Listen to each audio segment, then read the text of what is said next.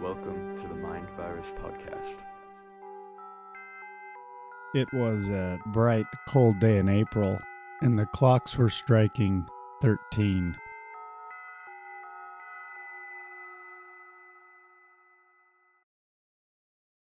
Turn your mic on before I jog your memory. Is it not on? Oh, it's on. Am I just turned Your off? levels are my problem. Your levels were down at 0. Is it something I said? Yes, today, everybody, we are going to turn Jordan Bruno's mic to 0 because he has violated the guidelines set forth by the Department of Homeland Security Disinformation Governance Board of Truth Manipulators. I'm sorry, Jordan. You can watch and you can listen, but you cannot speak. Oh. Or am I able to speak, but my mic will just be turned off? Isn't that the way we do it today? Well, that's kind of currently the what's going on with my Twitter account. My Twitter account has been locked for the last 6.5 days. I think I have another half day of penance. Really? Yeah, I was locked up for Because a week. you made a sarcastic comment about gender? Yeah, I was tagged for hate speech for making I don't even remember what the tweet was. Oh, I do remember now. I'll let the dear listener mind wander of what it might have been. I don't think it was hateful at all, though. I thought it was supportive of what I was speaking about. I think you texted it to me. I Let me think see if I can did. Find it. I think I did. We're gonna. We have to. Oh, it was something about Zion. We have to explain the context. We can talk about it. I'm not ashamed of what I wrote. I put it out there in the public square, right? Twitter's the one that took it down, not me. Forced me to take it down. What Twitter does when you violate their swiftly ever-changing rules, what they do, because this is the third time I've strike, huh? And what they do is they say, hey, this tweet violated our policy on hate speech or misinformation. Hateful conduct is what you were accused of. And what they do is they force you to delete the tweet, and then they time you out for a certain amount of time. So my first time was 12 hours, and I think it was 24. Now it was a whole week. So you'll be banned next? I imagine maybe next I'd just be permanently suspended. So How many people is this going to affect? none. None? 0. Zero? There's Probably zero help- followers Probably of help Bobby me. Flood? What I find interesting, though, is this current situation. My Twitter account is locked, which means I can't post, I can't like, I can't retweet, I can't respond to a tweet. I can't comment, but I can browse. And so there's basically like you can continue to be propagandized, you just can't participate. And I just think that's interesting. Of course, Twitter's been in the news a lot because Elon Musk bought Twitter. He's gonna buy it at $54 and change a share, which is above current market value. And It's like a huge godsend to the people that own Twitter stock that might have wanted to get out. right.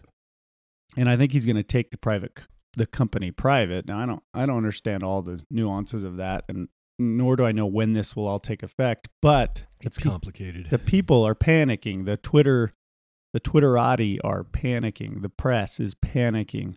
We've had sanctimonious and hyperventilating talking heads on CNN and MSNBC and elsewhere talking about how dangerous this is, how dangerous free speech is, and how dangerous it is that a billionaire could control the flow of information. And they do this without any sense of irony or self-awareness. Right. One of the headlines, the top headline on Zero Hedge right now is Panicked CNN guest wonders, how are we going to control the channels of communication in this country? And he Right. declares that if Elon Musk, quote, controls discourse, quote, we are all headed to hell. Yes. Stuff like this has been going on all week, right? Yeah, it has. There's been a lot of, I think it was Time Magazine. See, my normal method of seeing something on Twitter that I want to talk about on this show and then liking it. So liking something on Twitter basically is a bookmark. That helps you remember. Yeah, and I can go back and say. So I haven't been able to do that. So I'm not going to make notes with a pen and paper about my Twitter habits. Oh, geez, that would be so Stone Age. So Bobby the Flood is going to be flying by the seat of his pants today. But Time Magazine wrote an op-ed lamenting the tech boys and their obsession with free speech. And free speech is becoming a bad word. Bad words. You can't, if you like free speech, if you champion free speech, you're probably a white supremacist, you're probably a Nazi sympathizer, you're probably a COVID denier, an anti-vaxxer. Is this article entitled Elon Musk and the Tech Bro Obsession with, quote, free speech? Yes, that's the one. I believe it was Time Magazine, right? Yeah. Yeah, just documenting it for the listeners here, because I know you love all those links that I post on the website. Hey, thanks everybody for speaking freely on the comments section of last week's podcast. This was episode number 72, right? Entitled More on Psychosis. And we had some great comments there. I think we're going to save those for next week because technically, listeners, the contest was we needed 20 comments, and we're not there yet. Is there a closing date? We did not issue a closing date. I think that means the coupon is valid indefinitely, forever. All right. But I mean, we really want to do a T-shirt here. I think I'm itching to do a T-shirt. I think that'd be fun. There would be one person out there with this strange T-shirt that everyone's like, What is that? Yeah, I was thinking what does that mean? I was thinking about what it could potentially say on the T-shirt, what we would. Well, one of our listeners has been giving us all kinds of quotable material from the podcast. He'll regularly remind us of his favorite snippets. It's I Play the Radio, right? Mm-hmm. KSL, the local communist rag. That was his latest quote of yours. See, wouldn't that be great if that was on a T-shirt? KSL, the local communist rag, and then somebody's wearing that around, and their friends are like, "What?" I think he's pointed out the Atlantic, the magazine, not the right. ocean. Not the ocean. I was thinking one could be, "You are probably prepared." Probably. You are, as opposed to probably not. You might be prepared. But that's another one too. The food storage thing. I guess we got to give a shout out to food storage again. This is still getting talked about in another food processing plant over the weekend. Lit up on fire, spontaneously combusted out in Virginia, I think, or something like that. Yeah, it's totally normal though. Food processing plants are always blowing up.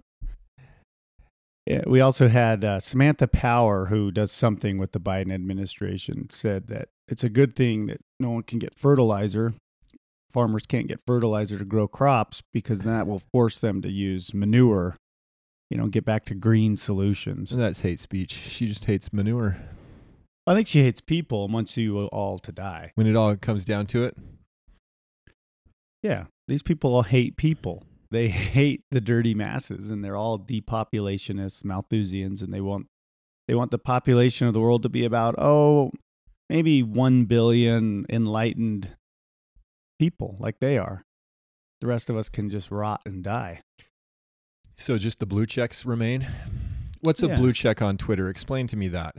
A blue check mark is someone who's verified by Twitter, which means in the old days it meant that this is really the person that this account is claiming to be. And did they have you like upload a driver's license or something? I believe so. There's some kind of process. I've never bothered with it. But in the old days, it was like, oh, this really is Ashton Kutcher.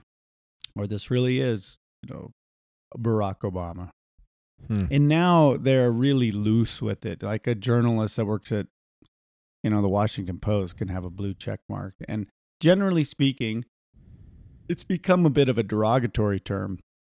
The blue check brigade or the blue check marks are a bunch of brainless idiots that are just regime stooges. Can you still get one if you just tell them who you really are? No, you have to be. So now it's for cool people. You have to be someone of note. Did they take away the blue checks of the regular folks that had gotten it early? I don't think so.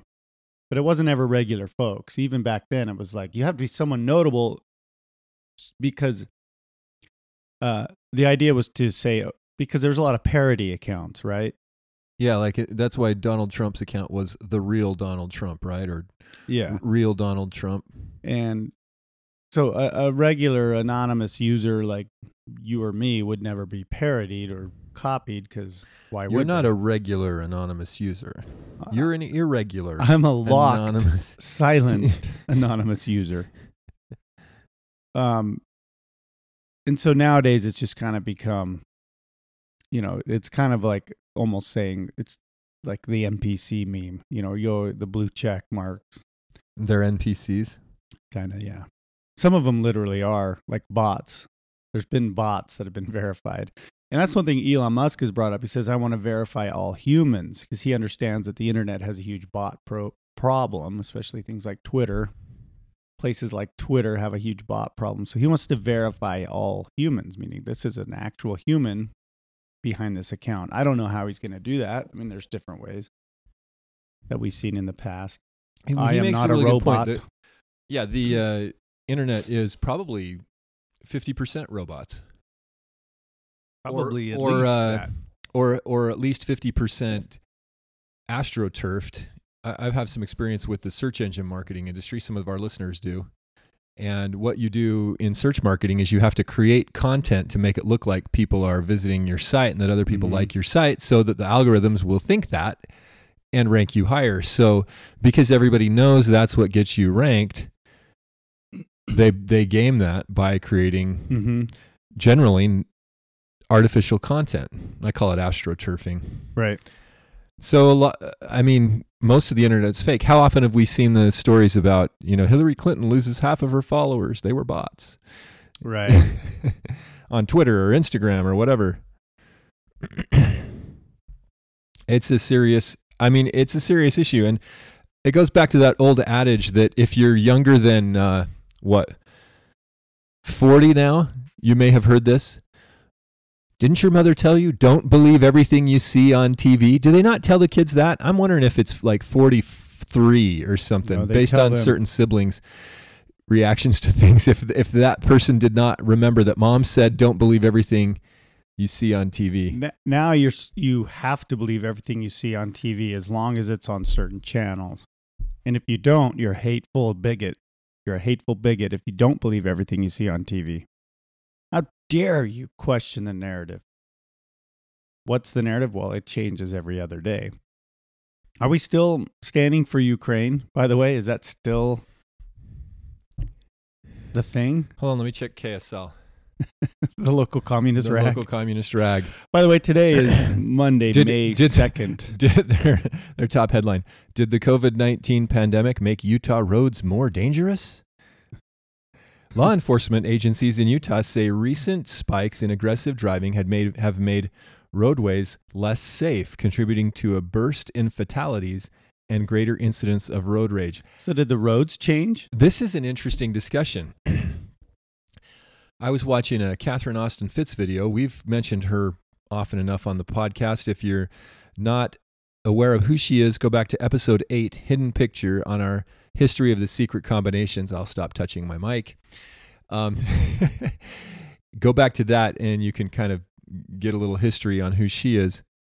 But I was watching an interview she did recently, and she said she estimates, first of all, that there's been a lot of propaganda out there about the actual adoption rate of vaccines. She thinks it's much lower.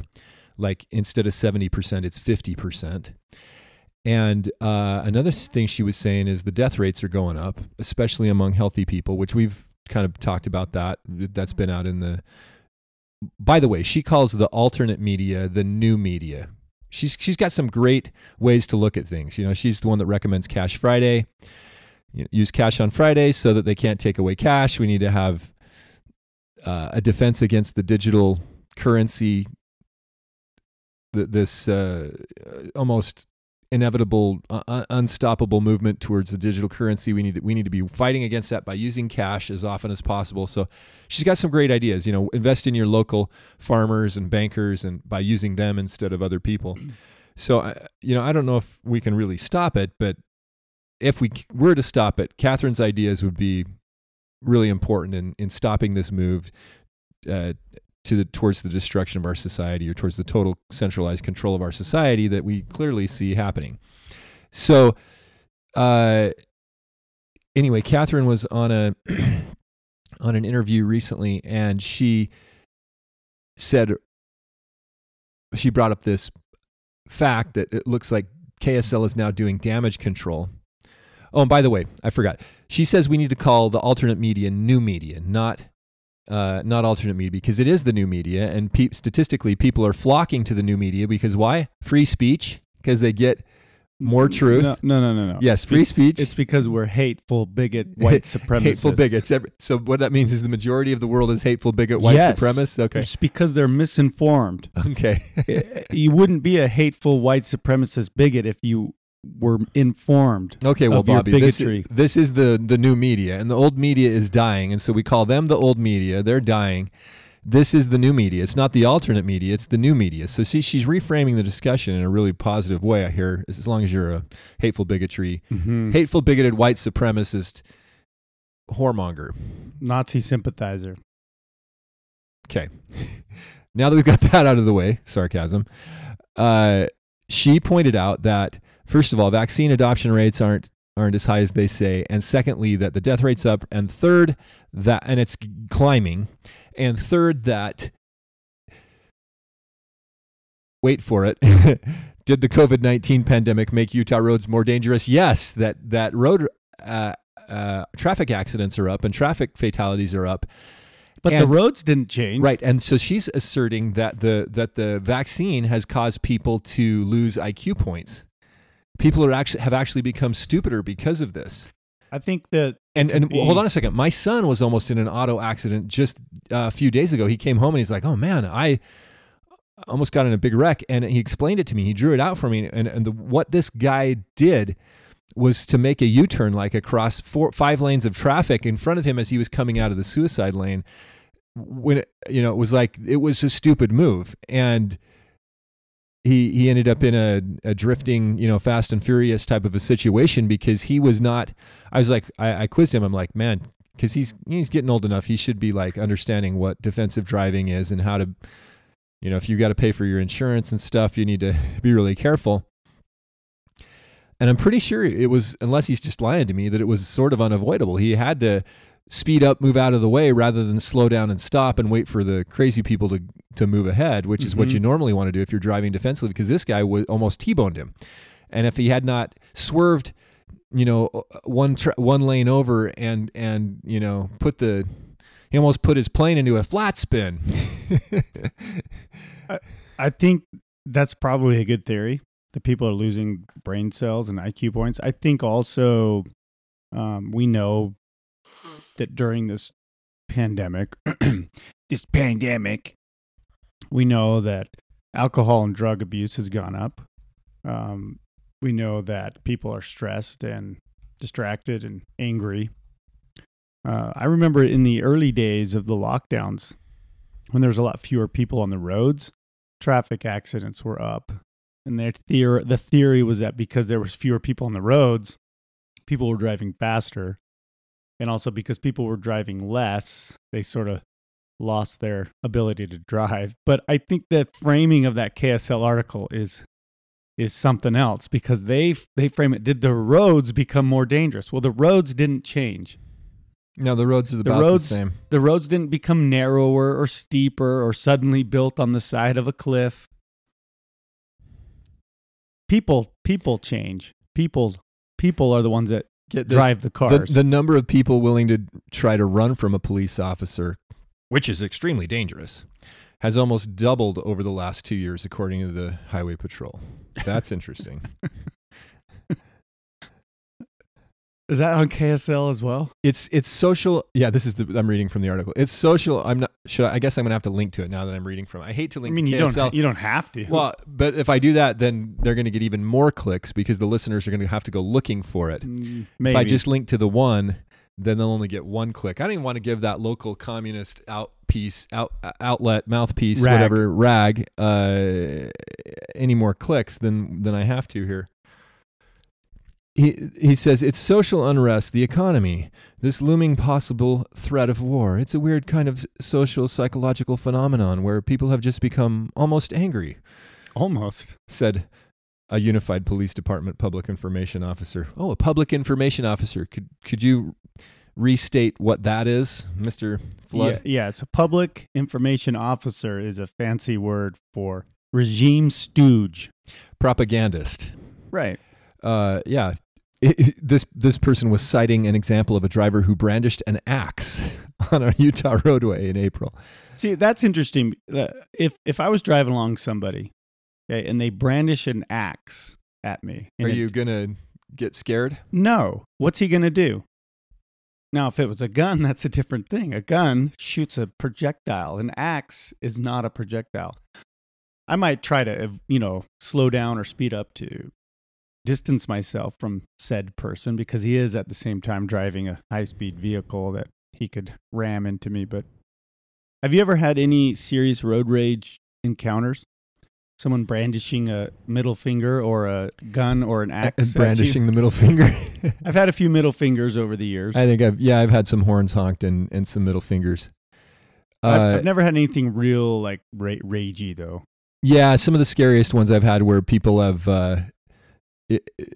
I kind of stopped flashing lights at people driving aggressively or honking my horn at them because I had one guy that was really driving aggressively, cut me off on the freeway, flashed my lights at him, honked at him, and he slowed down. He wanted to have a little conversation, and so I flipped up it was at the time that we had flip phones, and I flipped up the phone and showed him I was dialing 911, and he sped off, and I didn't dial it up, but it's like, hey, look, the problem is confrontation here. Right. If you're going to do anything other than drive, do the normal indications to other drivers like signal and indicate when you're turning and stuff like that. Be prepared for them to respond back because people may not like what you have to say. I've noticed that people oftentimes, let's say someone cuts you off on the freeway and you have to avoid them or maybe you beep, hey, I'm here. Oftentimes that person who causes the mistake is the one that is brandishing and screaming and yelling. I think it's a defense mechanism when their adrenaline is pumped up. They realize they just about got in a wreck. And then you shrug or raise your hands at them like, hello, I'm here. And they get angry and they're flipping you off. And you're like, hey, I never moved. I never moved. Just waving at you. Just letting you know I'm here. Well, today's Monday, May 2nd. We hope everybody had a good Communist Revolution Remembrance Day yesterday and May Day. There were riots in Europe and here in the United States, I noticed as well. Always good to see. Monday, May 2nd, 2022. This is the Mind Virus Show. I'm Bobby Flood. That is Jordan Bruno. Find us at mindvirus.show on the internets. Leave a comment. We get to 20 comments on our last post. I really want to give out a t-shirt. We t-shirt. Will create a t-shirt. If you've skipped last week, the idea is this. We need you to post what you think is an often overlooked prep item that somebody would want to stock up on right now before things are unavailable. And we've had some very interesting comments. This is on episode 72. Feel free to go read that. Yeah. See what other people are talking about. Some insightful comments. We're going to select, Bobby and I are. Now, this is going to be hard for us to select because what if you and I choose different items? We're not printing two T-shirts, just one T-shirt. Well, I think we're going to have to rely on the random number generator. Oh, so we're going to get a random. I think these people are putting a lot of thought into this. They want this to be a meritocracy, they want it to be based on merit, not based on randomness. The idea is we pick the best comment. Oh, and then we flip a coin? Well, we could also have a conversation. We could roll a D20. If Yeah. you roll a natural 20. We could I've do that. learned what a natural 20 is, by the way, recently. Yeah, 20. Just for you D&D fans out there. I guess we got to get to 20 first. We got to get to the 20 comment threshold.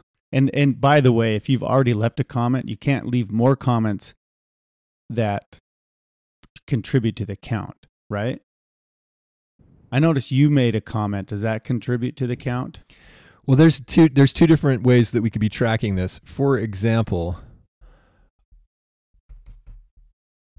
the page itself right now says that we have 11 comments. Mm-hmm. But some of the people have left more than one suggestion. True. So but they didn't necessarily do it in the comments, and not all the or with separate comments. They didn't necessarily do it with separate comments, and not all of the comments are about. Wait a minute, am I looking at 71 or so? I'm looking at 72 here. Not all of the comments are about preparedness items. For example, have you ever seen? So TBM here says that our podcast is like a sitcom. I think it's called Community, where there's some guys that do a fake morning show called Troy and Abed in the morning. In the morning. Have you ever watched that show? Not until I saw that comment. So I went and watched it, and I didn't know if I was supposed to be complimented or offended. Well, since we're white supremacist bigots here, look, I was a little Nazi offended. sympathizers. I was a little offended because, both Bobby and I are not white. We're both minorities and women, of course. Well, I don't know what a woman is. Okay.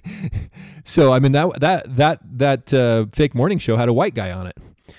It did. And another guy that was he was kind of light-skinned, but dark at the same time. I got a B- in high school biology, so I don't know. I don't know. Well, I never really took art, so I don't know what the colors are anyway.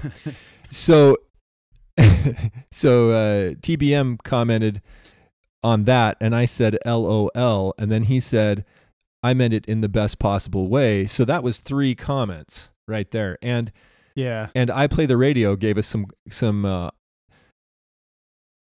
ideas about T-shirts. Well, given that it's been a week and we're still far short of the threshold, I think maybe we just, whatever the website says. So right now the website says 11. We need 9 more. Yeah. If we were to get to 20 comments, that would break the record. I think I think episode 72 already has the record on comments per episode. Yeah. It's the winner so far. So congratulations, listeners. You are winning. Yeah, you're winning. But only one person is going to get the prize. Many shall enter, only one will win. Yeah, this is not a participation trophy. This will be a coveted first edition Mind Virus T-shirt. Yeah, it will be. That's truthful. Nina approves. If you don't wear it out, it may be worth something someday. Nina has deemed that statement is factual. Nina. Who's Nina? You got to tell the listeners who Nina is. Nina is big sister, and she's watching. Now, is it true that she did a vocal montage in a tweet? Yes, Did you listen to that? I saw it. Her name is Nina Yankovitz. So she's like a literal ethnic communist? She is our A new Slav? truth and information Someone from the czar. Eastern Bloc? I don't know where she's from, but The Eastern Bloc. she has. Behind the Iron Curtain. Well, she might have been born in the U.S. I haven't dived that deep, but she did work in Ukraine on a Albright fellowship, I believe. Of course. And with the Wilson Center, and she advised the Ukrainian government on their information. So when you think about the recent history of Ukraine, and then you realize she played a key role in regime change and propaganda over there, and she has recently stated that Hunter Biden laptop was fake and so forth and so on. She's a regime stooge, a propagandist. And she is our new minister of truth. Let me say this again. The United States of America, okay, the United States of America has a literal ministry of truth, just like the party established in 1984 or other communist and dictator regimes have established here in the real world. Mm-hmm. There's something really important in like our founding materials, the brochure on the country that was, the tourism brochure, Mm-hmm. the contract, the compact between the states. There's something very important here that I'd like to bring up. Congress shall make no law. Well, Congress shall make no law. well. Congress. Now, I guess there's a loophole here because it's the executive branch making this edict here. But It's not even a law. They just determined. It. Yeah, They just created this on a cold day in April when the clocks were striking 13. Now, what is that? That is the opening line, I believe, of 1984. Is it? Okay, I've forgotten. I on a cold day in April? I believe it's the first sentence. We could verify that. We could trust but verify. We gotta type that into the notes here so that we make sure to put a reference to it in our documentation. Okay, it was a bright cold day in April, and the clocks were striking 13. That is what Google returns. Well, thank you for reminding me of that. It's been a while since I read 1984. There's a lot of stuff like that to make you think in it. I know that the Bill of Rights says that Congress shall make no law, but I want to remind you, Jordan, and our good listeners that under extraordinary circumstances, all individual rights may be reasonably suspended for a time to protect the general public. Okay, so you bring this up from time to time, but you never source this. I believe I have sourced it. I know you kind of have hinted at the source, but I think you need to come clean. Like what is this getting under your skin here? Where did this come from? Because this, let me write it down when you say it again, because this is very interesting. Say it again. I'll just look it up. Let me look it up so I get it exactly right. And while I'm looking it up, I will tell you exactly where it came from. It came from a letter sent to all members of the LDS Church, from the LDS Church. Like a paper letter? An email. Okay. And it was in April 2020, and the subheading was Good Global Citizenship. And under that instruction to be good global citizens, we'll post a snippet of this or a quote of it on the website. It's still on the church website. It's on the church website, there. Okay. And there's a line in there that, when I read it at the time, back in 2020, shocked me, because it's so blatantly unconstitutional. And it's, sorry, I'm stalling here to find the exact quote. Well, I think it's, I'm kind of outing you here, but you do bring it up often enough that we ought to point out where it comes from. And probably most of you who are listening did receive this in email form.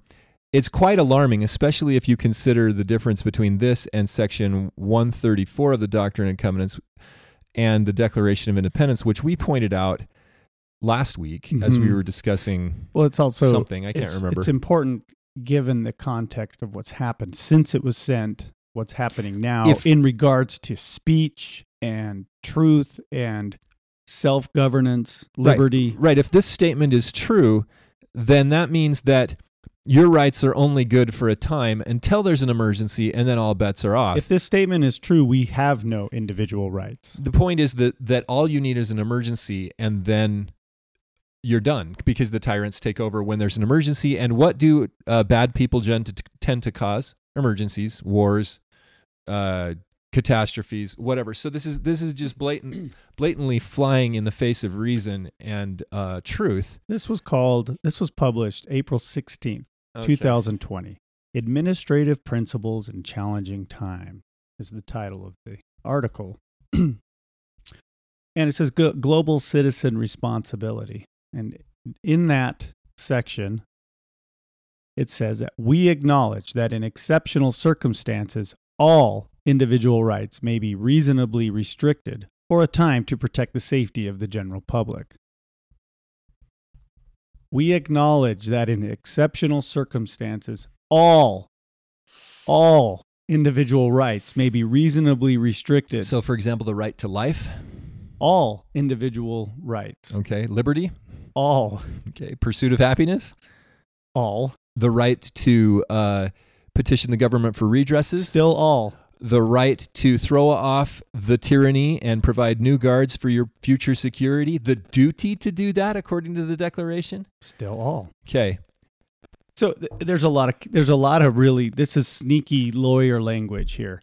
Okay.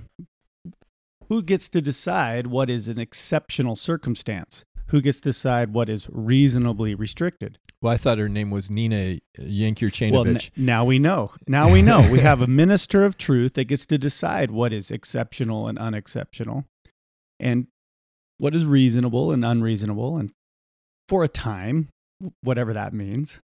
Well, during extenuating circumstances, Right. exceptional circumstances. In continuing the letter, in times of pandemic or natural disaster, the church will respond to official orders to take needed action, such as canceling or postponing meetings or other gatherings. The church and its members are committed to being good citizens and good neighbors. The church has a long history of reaching out and providing assistance to those in need. I don't know what that last sentence has to do with any of the other sentences I read, but that's the order they were published in.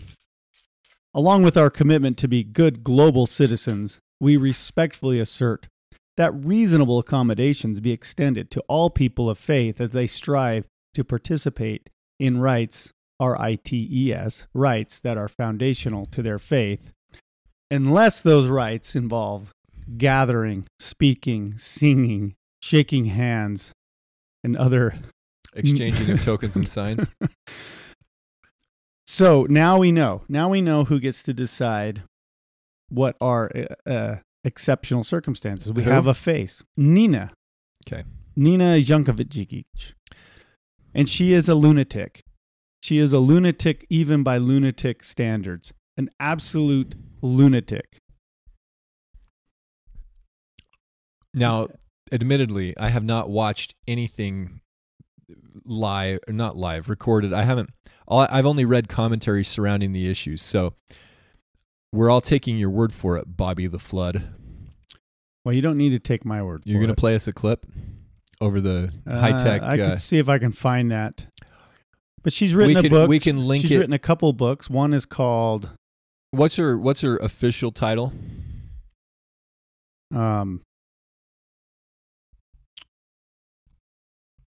She wrote a book. I'm looking at her for her official title too. She wrote a book called How to Lose the Information War, and also a book called How to Be a Woman Online. Her pinned tweet says, "Men burst violently into your mentions and your life like the Kool-Aid man, demanding your attention, hawking opinions that they believe are unarguably, manifestly correct and indispensable." Okay. I'm not sure what her official title is. She's the chief information czar at the Department of Truth. The official name for this Ministry of Truth is Board of Misinformation, something like that. I'll try to find that as well.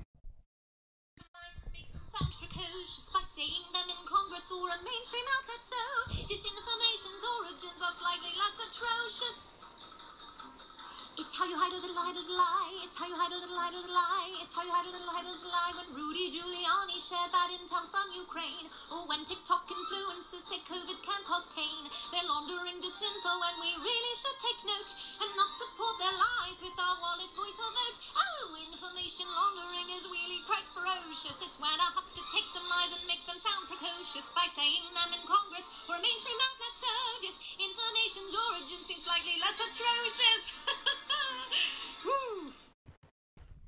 That was the New York Post linking to her TikTok video, which I just watched for the first time. And this person is apparently...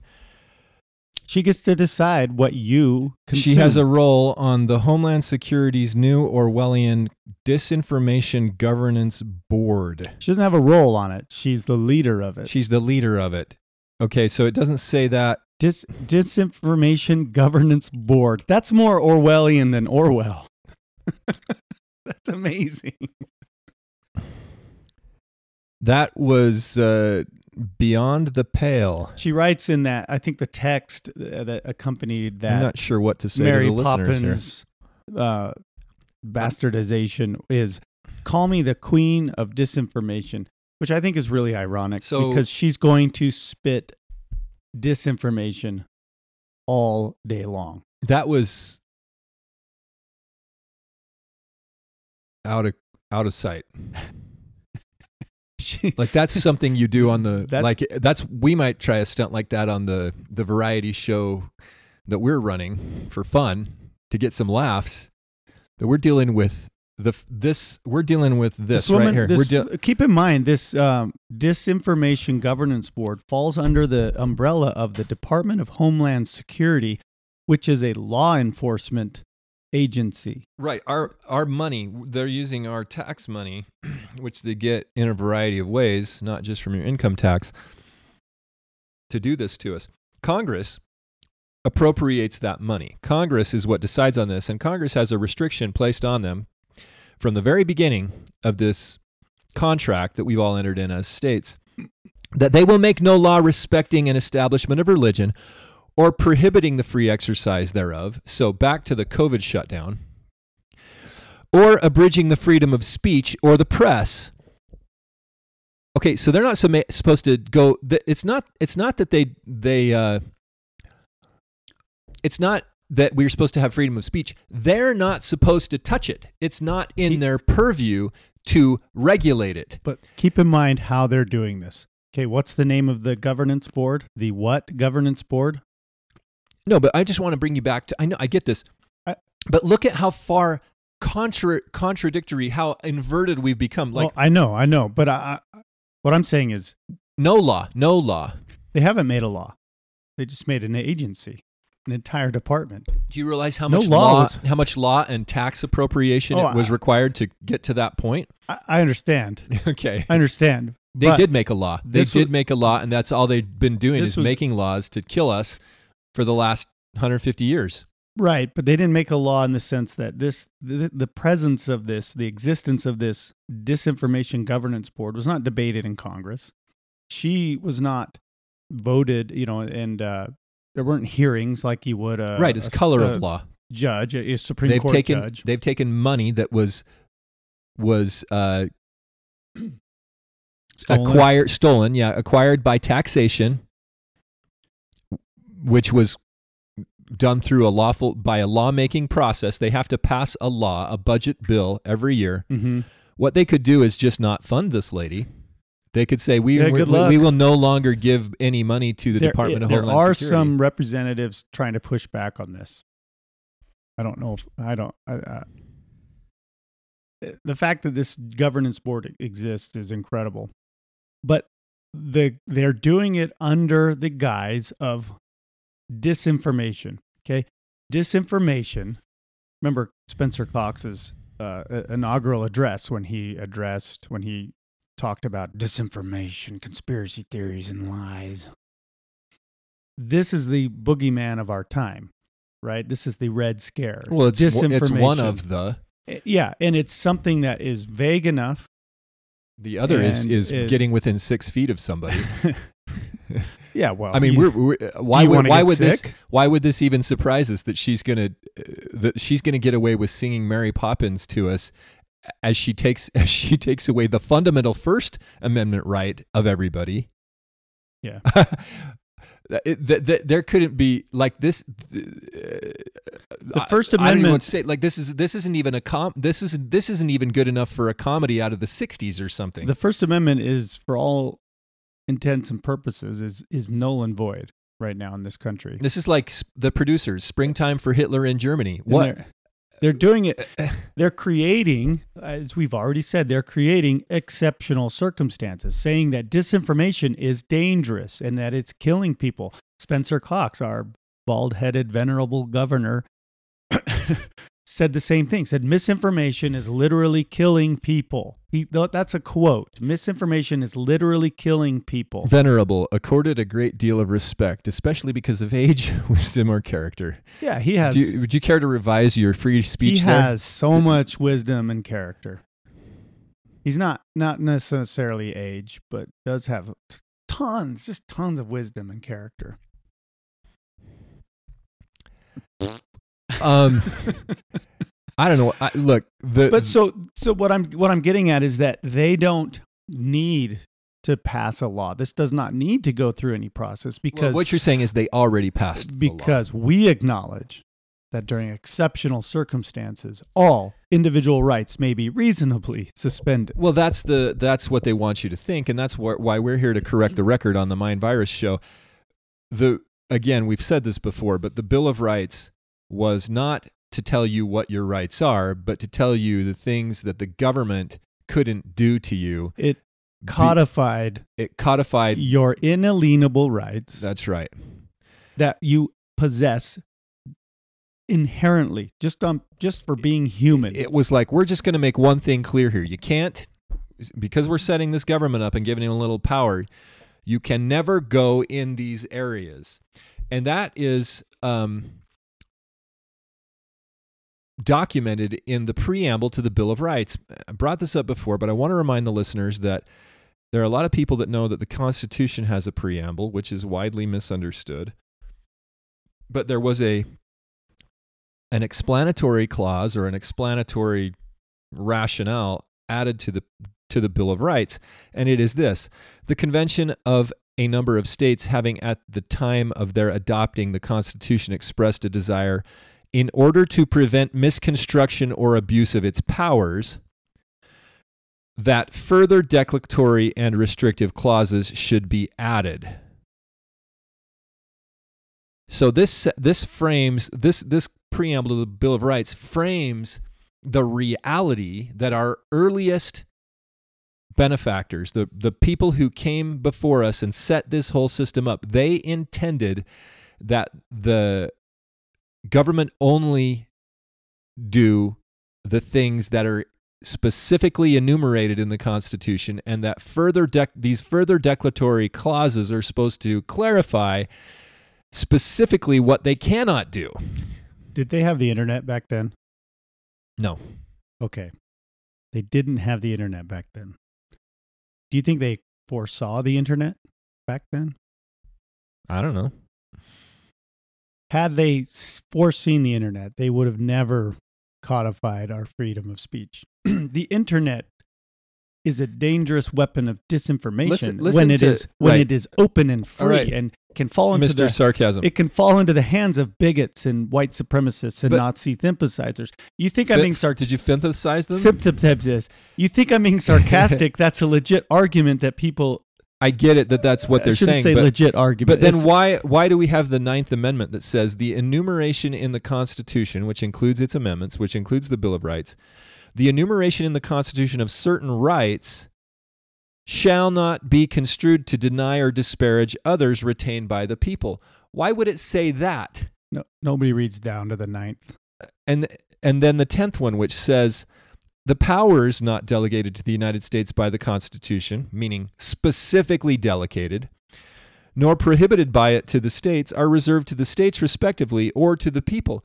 See, the structure of this is so important, because that's, if you flip over to the rights can be reasonably restricted argument, or to this whole they didn't foresee the internet argument, you can't read. You didn't read. You don't understand why it was set up in the first place. And the problem is that since the Civil War, the war between the states, excuse me for mislabeling it as a civil war, ever since the war. You didn't misgender it, so you're okay.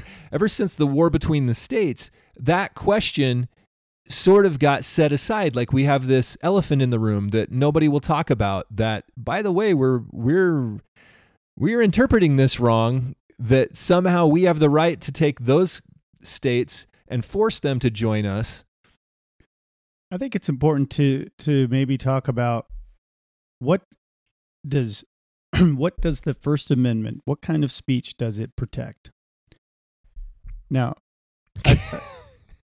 the argument, the example that everyone always brings up is the fire in a crowded theater, which is the dumbest thing ever. You don't have the right to yell fire in a crowded theater. You do, especially if there's a fire in a crowded theater. You can absolutely yell that. But the whole premise where that comes from is a misinterpretation of the essay that started that argument, which we can look up. I'm too lazy to do that right now. And it's not just saying, oh, Joe Biden's a jerk. My free speech allows me to say that Joe Biden is a jerk. Well, it does. It does. But it goes a lot farther than that. Free speech gives you the freedom to be wrong and to believe and to hold unsavory beliefs. It gives you the freedom to be a bigot and a racist and a misogynist and to say it to and people, a Nazi sympathizer, and to offend them. Right. They're just words, right? Now, that doesn't mean that they're good words or good ideas, but they're protected. You have the right to be a jerk. You don't have the right to hurt people or to steal from people or to slander people. That's all different. The crazy irony or the crazy paradox here is that it was freedom of speech, freedom of the press that has allowed the oligarchy to corrupt the minds of the people this badly that some of them actually believe they shouldn't have that right. Right. This disinformation governance board, they're not going to try to clean up false information on the internet. They're going to, as the guy on CNN said, they're going to control the flow of information in this country. That's the goal. Let's not forget, good old Winston, right? And Orwell. This is from 1984. Now I will tell you the answer to my question. It is this: the party seeks power entirely for its own sake. We are not interested in the good of others. We are interested solely in power. Pure power. What pure power means, you will understand presently. We are different from the oligarchies of the past in that we know what we are doing. All the others, even those who resembled ourselves, were cowards and hypocrites. The German Nazis, the Russian communists came very close to us in their methods, but they never had the courage to recognize their own motives. They pretended, perhaps they even believed, that they had seized power unwillingly and for a limited time, and that just around the corner there lay a paradise where human beings would be free and equal. We are not like that. We know that no one ever seizes power with the intention of relinquishing it. Power is not a means, it is an end. One does not establish a dictatorship in order to safeguard a revolution. One makes the revolution in order to establish the dictatorship. The object of persecution is persecution. The object of torture is torture. The object of power is power. Now you begin to understand me. Wow. I believe the gravity of that is quite I believe heavy. That is when Winston is in the torture chamber, when the guy who deceived him is trying to get him to admit that 2 + 2 is 5. I think that's when that monologue is delivered. It's been a minute since I've read the book as well. Yeah. But that's what we're seeing, right? They're finally, meaning the regime, the oligarch, whatever you want to call it, are starting to admit the motives for their actions. It's not for your good. It's okay. It's not for the public welfare. It's for them. It's for them to control you. It's power for the sake of power. Yeah, I mean, with this Mary Poppins thing, I'm just sitting here going, who let her out of the nut house long enough to do that? I mean, there's been she's groomed for this. She's been raised for this. She's been raised for this, but is there part of the oligarchy that wants them to destroy themselves so they can bring in the Orwellian thing? Because people will not stand for what we just heard off of the New York Post's website as they mercilessly posted her TikTok video. Well, keep in mind, okay, that wasn't some leak or hacked thing. She posted that to the public. She put that on TikTok. How, are these the Karens out there? Are the Karens the ones that are loving that? Who's loving that? I don't know. But she's a lunatic, and we talked about this a little before we hit record. Like, why are they doing the audience this? there? Like, who likes that? Who responds favorably to that? Like, the people who are broken, the people still masking, the people yelling at people about masks and vaccines, but we were talking about this a little bit. Why is it that they're becoming so absurd? The absurdity is just blatant. And well, I think they want another war in an actual civil war this time between the people. They want. Well, if the vaccines have dumbed down the populace enough that they're wrecking into each other and angry with each other on the roads more often now, if crime is up, suicide is up, prices are up. Definitely, prices are up. Yeah, at the White House Correspondents' Dinner.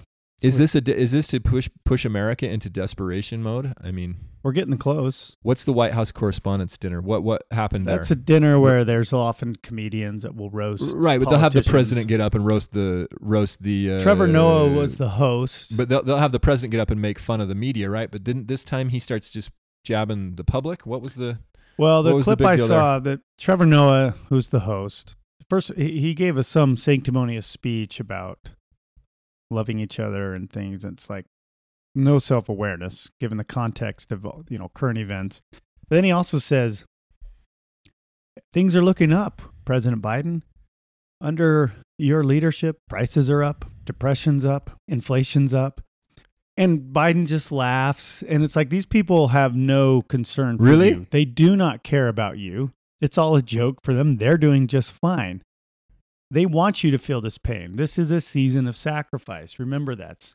Like I said earlier, Samantha Power says it's a good thing that farmers can't grow crops because that means that more people are going to be hungry and revert to green-friendly policies. They don't care about you. They don't care about your rights. They don't care about your life, your liberty, your pursuit of happiness. They don't care about your well-being, your health, whether physical health, mental health, emotional health. They don't care. Okay, get it out of your head. They don't care. They want you to die. They want you to die painfully, slowly, and horribly because that gives them more power. And this Disinformation Governance Board is just another step in that. They want to kill you. They want to literally kill you. I had no idea that the White House Correspondents' Dinner was so blatant. There's some commentary I'll link to from over at Fox News about analysts discussing the inflation comments. We're at the. Think we about must this. be in the late stages when we've got this kind of. They're laughing what would you call it? They're laughing at your pain. I mean, inflation is probably the worst it's ever been in my lifetime. At least my adult lifetime, for sure. Is this the let them eat cake moment? I've heard... No, you can't eat cake. Cake is bad for you. I've heard that when Marie Antoinette said let them eat cake, that it could have been interpreted two ways. One, it could have been interpreted that she was so naive that she really thought they should just eat cake because they didn't have bread. But the other was that there in the oven that there was a the organic material would cake on the sides of the oven, and that's what she was telling them to eat was the burnt refuse of their past meals, which sounds super evil. And I'm not sure which one it was. I've also heard it was all just a myth and that she never said it at all. It was just folklore. But many politicians have, and others like that, media types have said similar things. The Learn to Code movement was another one. When truckers, I believe it was truckers, were losing their jobs, and somebody on media was like, well, just learn to code. Just learn an entirely new life skill. And now if you say learn to code on Twitter, you get You can't. That's hate speech. can't- Learn to code is hate speech. Yeah. See, that's the problem with the police policing it, is pretty soon you can't say anything because everything is the OK symbol. The OK sign is the perfect example of this. The OK sign, the holding up the first finger in a circle and then the other 3 fingers up high. So you all know what I'm talking about. That is considered in the intelligentsia circles right now as a white supremacist sign. Yeah, people have been had their careers harmed over photos using of them doing that. using the OK sign. The problem is that was the idea that is a white supremacist signal came from the 4chan trolls, meaning they made that up. Yeah, they made it said, up. Look, Same they with said, Pepe the Frog. they said, look at how stupid the American political / media class is. We're going to get them to tell you that the OK sign is a white supremacist symbol, and all they did was throw a few Cedar stories out there, and they were able to do it. They were able to cause the educated class to believe that's actually a white supremacist sign when it was a troll. Power is in tearing human minds to pieces and putting them together again in new shapes of your own choosing. That Okay, was so- Orwell again. I think there is a scriptural analog to all of this, what's going on, and it's the origin story of the Jaredites. The idea that the language was confounded at the time of the Great Tower.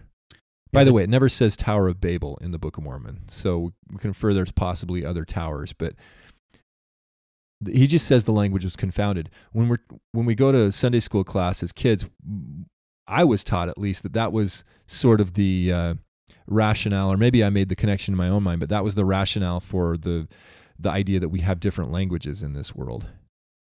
Is that the way you were taught? Yeah, basically. It's like, okay, we have French and Spanish and Italian because at the Tower of Babel, God caused them all to speak different languages. And maybe that is, but I think it's a lot. I really don't It's a think lot so. deeper, though. So there's a lot more to it. I think the language was destroyed, Our language is being like confounded we're today. experiencing today. Words mean they don't mean what they mean anymore. Well, neither does the OK sign. What is a woman? Well, Um, I know you're asking that sincerely, but I'm not a biologist. I'll tell you I what a woman sincerely is. don't know. But yeah, I think so. The there Jaredites, ain't nothing like a dame. For the sake of that one listener out there that doesn't like us to sing, I won't sing this, but there ain't nothing like a dame, nothing in the world. can't say There ain't dame. nothing you can name that is anything like a dame. Can't say dame. Can you say broads? Can you still say that? We're gonna go downtown and pick up some broads.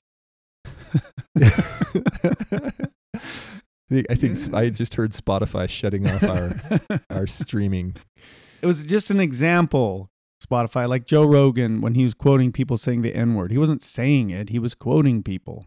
I'm just quoting somebody, a fictional person, saying, "We're gonna go downtown and pick up some broads," from like a movie, a gangster movie from the 1920s.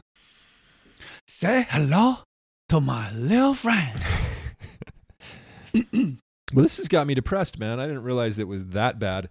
I should never have turned on Nina Jankovic. the Nina. She's a lunatic. That's like She's the word is bat, and then a euphemism for excrement, and then crazy. Bat blank crazy. This is a family show, so I won't say it. But somebody foobar also is a good way. Somebody to on describe the situation. Somebody on Twitter said something like, "What is and what isn't truth is now determined by a lunatic theater kid who grew up drunk on power," something like that. And that's what she is. She's a nut. And I have to wonder, is it so bad? Is it purposefully so bad? Are they trying to destroy our minds so they can reshape them into their own making? And yeah, look at the last few years, right? That's what you do in boot camp, right? They physically tear the guys down, they mentally tear them down, and then they get them to follow orders. Mm-hmm. You gotta really put the pressure on to reform these people into what you want them to be in your new militaristic society. Well, and I think the bottom line, like that Orwell quote, is power. But I think, and you see that through things like experts say or verified sources, according to verified sources or approved sources, right? It's Jacinda. We will be your single source of truth. There's a name I wish we could have left forgotten on the podcast. Come on, you love Sister Ardern. Jordan takes out a firearm, racks it, shoots at Bobby. Kapow, kapow! And I'm there fighting words. I mean, look at even with the COVID stuff, right? It's so blatantly obvious that masks did nothing. The vaccines did probably nothing. I don't think you can ever prove that. Oh, it did something. It didn't help. Well, I mean, beneficial. I don't think you can ever prove that the vaccine social distancing did nothing. Made the virus less serious. Social distancing was a joke. In fact, more and more now, as time passes, we're seeing the harmful effects. Millions of people died who needlessly died, especially in the developing world. Southeast Asia, Africa, you had millions of kids starve. You had millions of kids and people die of diseases that could have been prevented under the normal flow of medical supplies and vaccines. Yes, there are decently beneficial vaccines out there, medicines. Tuberculosis ran amok, starvation because of supply chain issues. And it's my feeling that, and been my feeling for a long time, I've probably voiced this before. This is episode 73, so there's lots of declarations out there that we've made, that the pandemic was just a cover for a mass human sacrifice, a mass depopulation event. And we're seeing that start to play out. It wasn't just through the virus or even just the vaccine, but all the collateral damage that we don't want to talk about because it takes place over in villages with brown people, that it's okay if they die. I mean, that's the feelings of people like Bill Gates, right? Mm-hmm. Bill Gates is on the record numerous times saying there's too many people on the planet and we need to get rid of a bunch of them. Yeah, it's definitely pre-coordinated, pre-planned. But when you see this stuff like this lady singing, just destroying supercalifragilisticexpialidocious. We have to link to her official DHS portrait. It is frightening.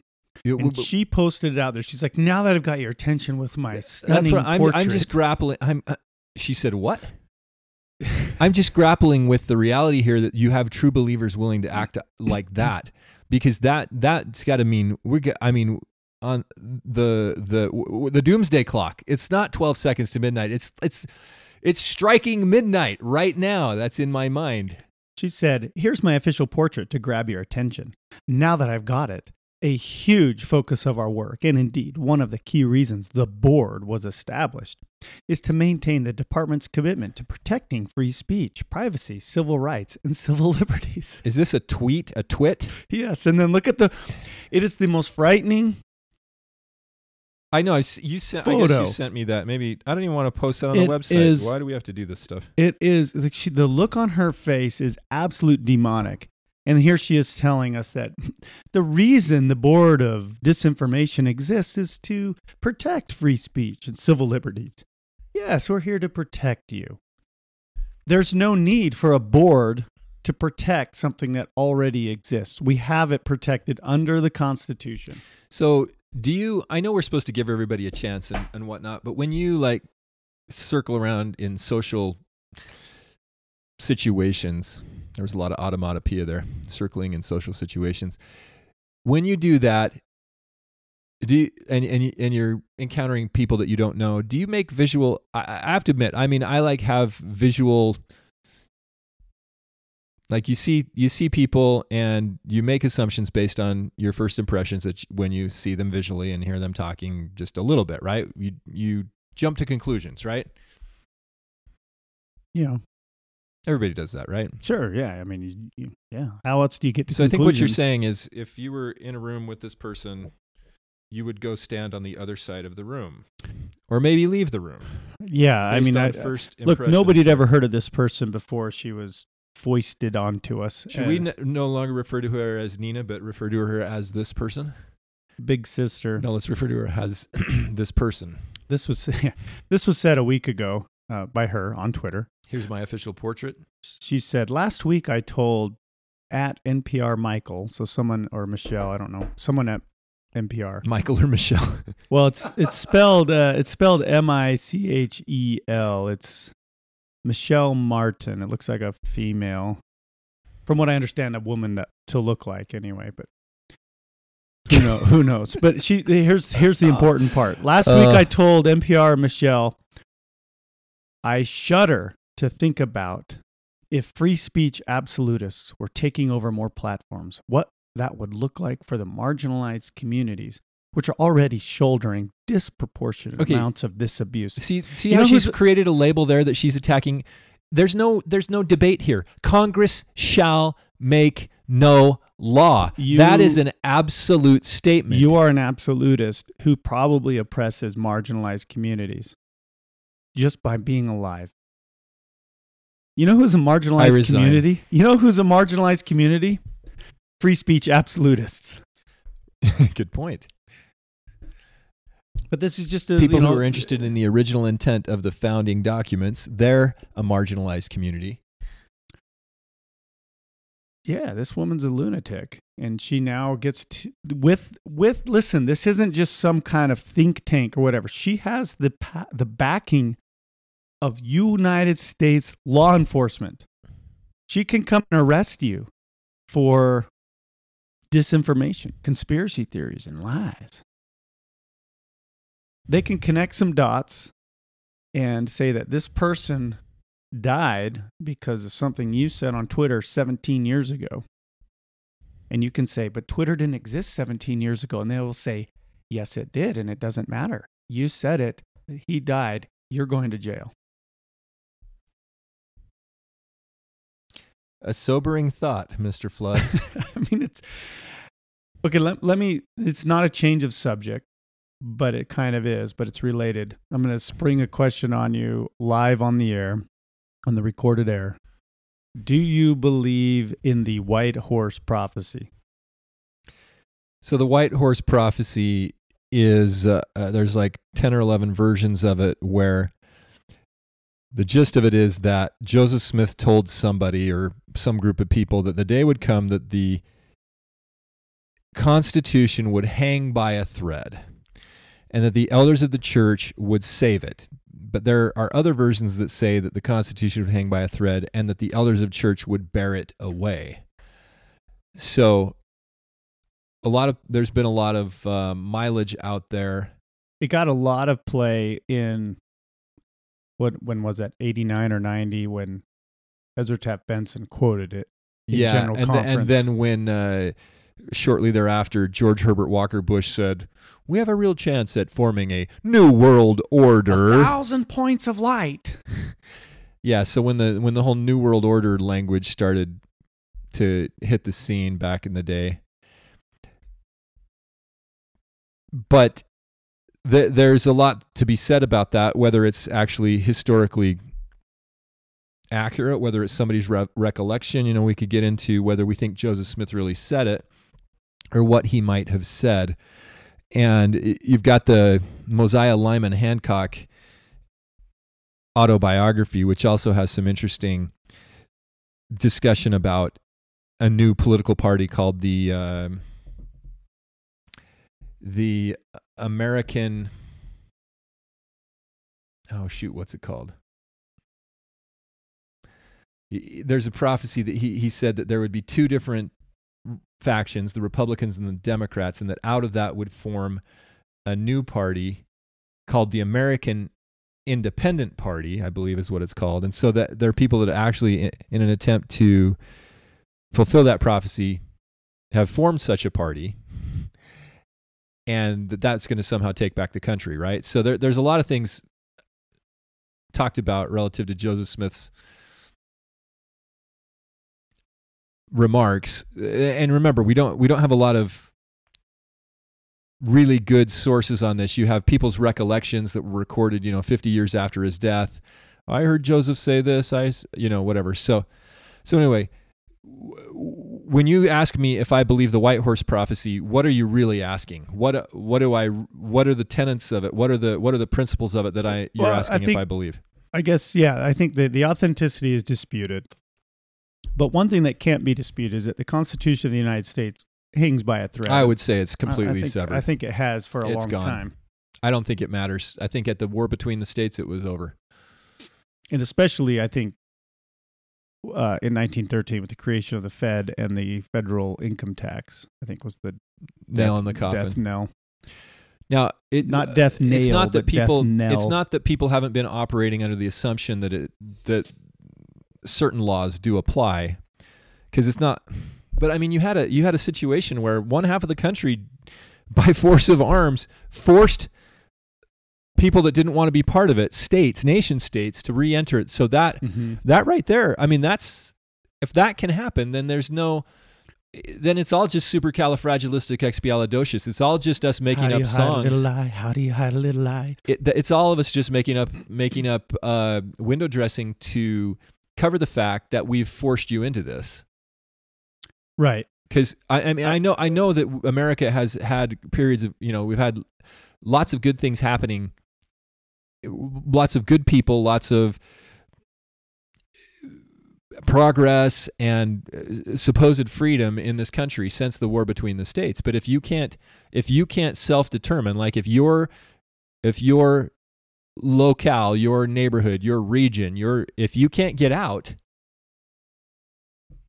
you're not free. It's like Ron Paul said when the debate about the border wall was raging on. He said, if they can build a wall to keep people out, they can build a wall to keep people in. That's an interesting argument when you consider things that have happened over the last year, like in Canada. If you were unvaccinated, I don't know if this is still the case, but if you're unvaccinated, you can't get into Canada.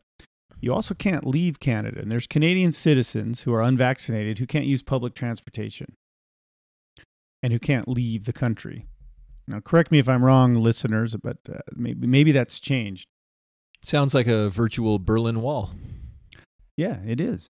It isn't virtual even. There's not a stone wall, but there's men with guns at the border who will prevent you from crossing and leaving. Right. I guess what I'm really getting at when I ask that question is, who are the elders of the church who will save the Constitution, and will that actually happen? Could that actually happen? See, I've heard it postulated that the idea is that the elders of the church will take the principles of them and reestablish them somewhere. Or in other words, I just lost my train of thought. Well, who are the elders is what you're asking. Well, there's that. Is it your elders quorum? What does it mean by elders? Yeah, that's a point of discussion. Because Joseph Smith originally was considered the first elder of the church, and then they started to rearrange things later on, and he was a high priest. And can he simultaneously be a high priest and an elder? Or did that get solidified during the Heber J. Grant years? Is that really what he was talking about, if that's exactly what he said? And there's a lot of good questions surrounding that, but I think I remembered my train of thought. Or in other words, pick it up. In other words, can or how does the Constitution be saved? How will it be saved, if it even will be? Or will it be borne away? Yeah, borne away is an interesting idea, and in today's world, really difficult to do. It'd be really hard right now for a group of people, even say 100 or 500 people or 1,000 people, to go somewhere and to create their own sort of nation state or compound or community where they were unaffected by the laws of the land. Well, look, if you look back at history as a whole, national boundaries change all the time. We look at national boundaries as if they are somehow permanent, but across history, they change. Yeah. And We've seen that in the Balkans most recently, so the term balkanization has been used, and I have talked about the balkanization of the United States on this podcast before, have I not? I think I brought that up. I think there's a legitimate concern. We ought to have a legitimate concern that the oligarchy that rules us has as part of its ultimate goal the balkanization of the United States. They would like to break us up into smaller regions to be more easily, effectively governed. But that's different, I think, than a group of like-minded people trying to disentangle themselves from the United States. Well, that's why I throw out the idea that the end times, the way we sort of see end times prophecy being fulfilled with a breakaway group. I don't want to use the word Zion, but hopefully people who might someday become that. People who disengage, detach from the corrupted whole, and then provide new guards for their security. They set up a structure taking away from the old one the good things, which are the principles of the Constitution, which was torn to shreds. So you could see in a more loose way how that could occur if the balkanization were to take place. And because look, when we talk about a secret combination, an oligarchy, a conspiracy, attempt by wealthy people to destroy America or break it up or control it better, I think you've got to realize I'm not sitting here saying that, it's all perfectly orchestrated. They might like it to be that way, but the guy we've referenced before is Matt Bracken, who likens it to riding a tiger. He says it's one thing to say you're going to ride a tiger. It's another thing to saddle up that tiger, and then it's a whole nother thing to get on top of that tiger and ride it, right? So trying to break up the United States or trying to control the world like this is to say you're going to ride a tiger. And we've got to recognize that there's a lot of hubris. If there's any one thing that we saw today, as I played that clip, I kind of knew what I was going to get, but just didn't realize that it was going to be that bad. Of this Nina person, this person singing, bastardizing the words of supercalifragilisticexpialidocious. Yeah, I'm speechless. That's how bad that's how absurd it is. That's the hubris right there, writ large, the hubris of these people. So it doesn't mean they're going to get what they want. But will there be food shortages? Yeah. Will there be inflation? Yeah. Will currencies be destroyed? Yes. Will national boundaries potentially be remade? Will there be splits? Will there be regionalization? Will there be balkanization? Yeah, probably. Have we read the prophecy on war on this podcast? From the Doctrine and Covenants? From the Doctrine and Covenants? I think we have, but we could revisit it. Is it worth reading again? I think it's 87, if I remember right. Let me see. Yeah, he says. Now, see, this is interesting because we always take a perspective that's generally all of us. We're looking at things with limited perspective, right? We're looking at prophecy as if we're looking into the mirror of Erised in Harry Potter. The mirror of Erised in Harry Potter is a very interesting metaphor. Erised spells desire backwards, and on the mirror was inscribed a little backwards saying with no spaces that says something like, "Look deep into my glass and I'll show you that which is near your heart's desire." And when Harry Potter looks into the mirror, he sees what? He sees his parents. Why? Because that's the one thing that he wants so badly in his life. He wants to have his parents back. So he spends hours. If you haven't seen Harry Potter, number one, go watch it. I don't know. Do I have to establish the context of Harry Potter for our listeners? Is it not? I'll do it in one line. I'll quote Hagrid. You're a wizard, Harry. That's the context. That's the context of it. And so in the first book, which is called The Philosopher's Stone in its original writing in England, Harry is told he's a wizard. He realizes he's going to have to go through 7 years of wizard school. His life changes dramatically, and he gets introduced to this whole new world.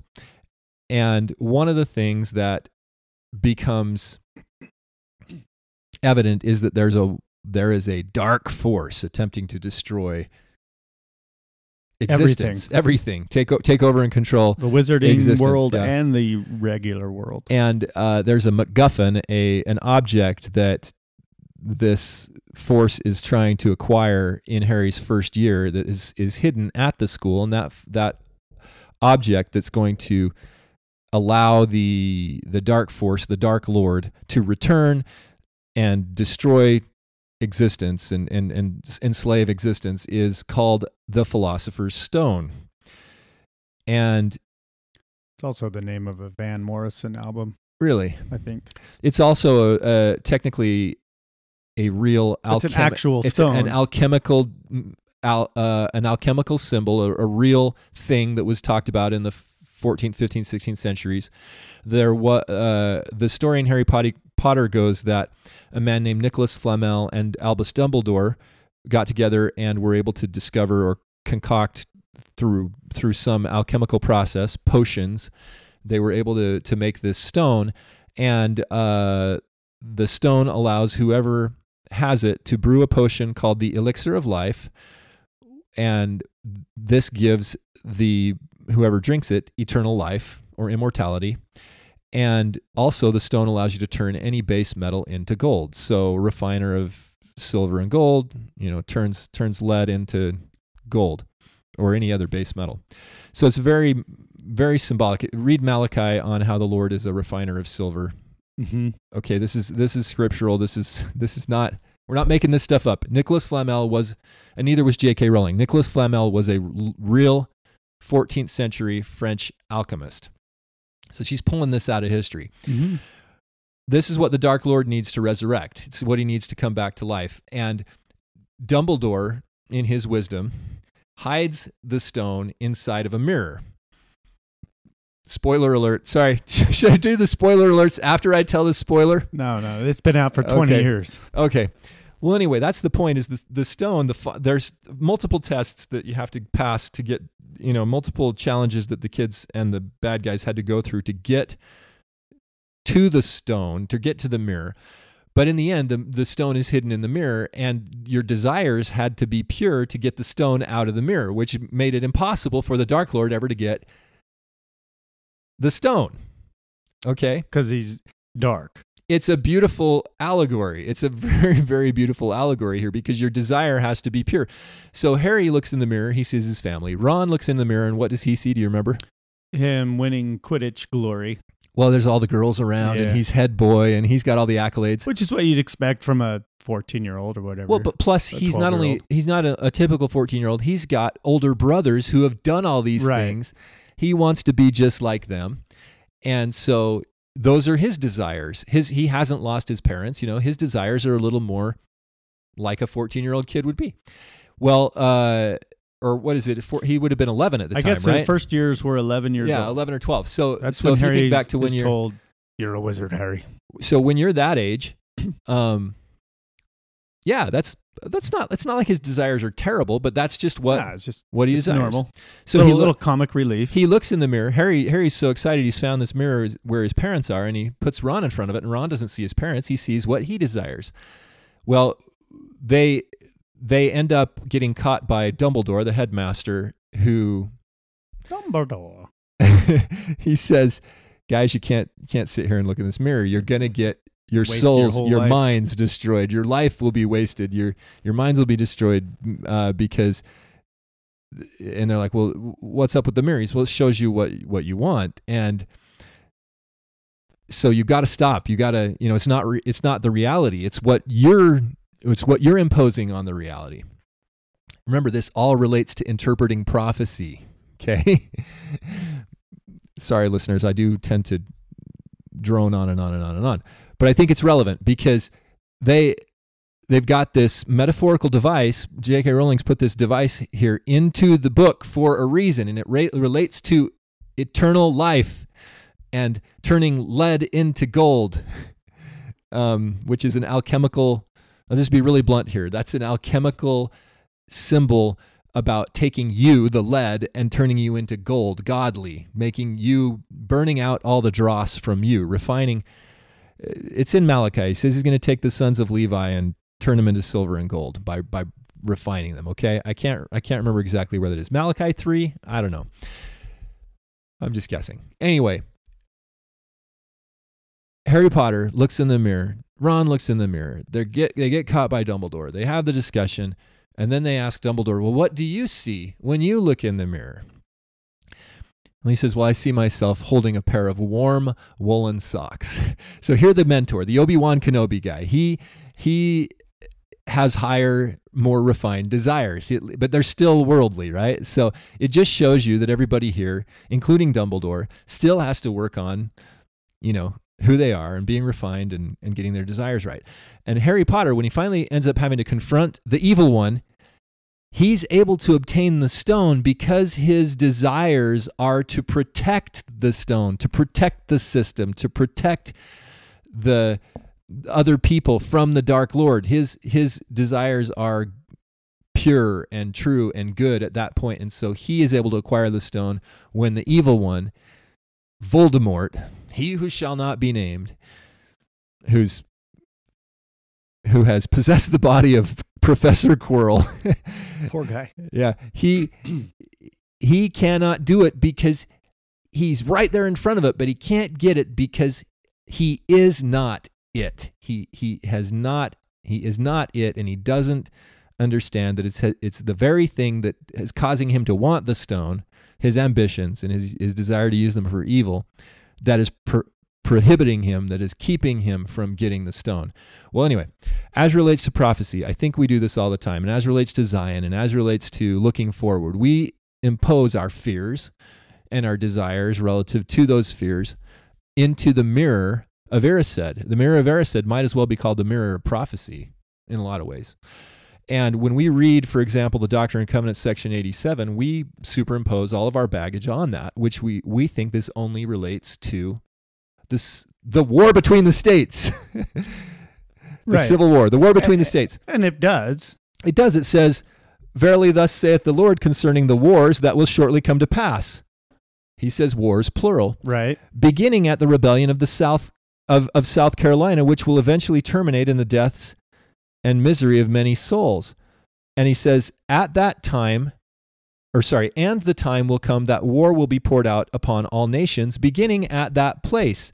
So the timeline starts with the war between the states, but the wars get poured out upon all nations, and that's not what happened during the war between the states in the 1860s. But he goes on, and so you've got to back up. You've got to realize we're talking about an event, and we're then talking about all the events, right? So I think that this prophecy is starting to be fulfilled in our day. He says, for behold, the southern states shall be divided against the northern states, and the southern states will call upon other nations, even the nation of Great Britain, as it is called, and they shall call upon other nations in order to defend themselves against other nations. And then war shall be poured out upon all nations. And it sounds like, and you can make this say whatever you want. It does sound like he's talking about that war, that somehow that war will turn into a war between all nations. But the southern states did call upon other nations, and there were other nations involved, but it didn't turn into a full-on world war. But after that, war was poured out upon all nations. We have seen world wars since then. We have seen all nations in the world being involved in wars. And this is the thing. So you sort of have in these prophecies, and you'll see this in Isaiah, you'll see a cyclical mapping or an outline of the overall, and then you shrink back to where you're at, and then you get the overall and you shrink back to where it's kind of like a dreamlike thing, because we're dealing with prophecy, we're dealing with revelation, we're dealing with Joseph trying to communicate what he's getting from God. And I think that it happens that way. You see snippets of it, and it's like a fractal geometric design. And so you see it happening, and you see it in micro and macro states. Well, verse 4, it says, it shall come to pass after many days. Now that can mean many days, or many days, that the slaves shall rise up against their masters, who shall be marshaled and disciplined for war.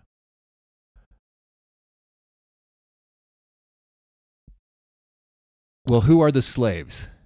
Is this the black slaves from the South, or is it the people of Hong Kong? I think it could mean both. I mean, and everything else. I kind of look at that. Or is it us? I kind of look at that almost as a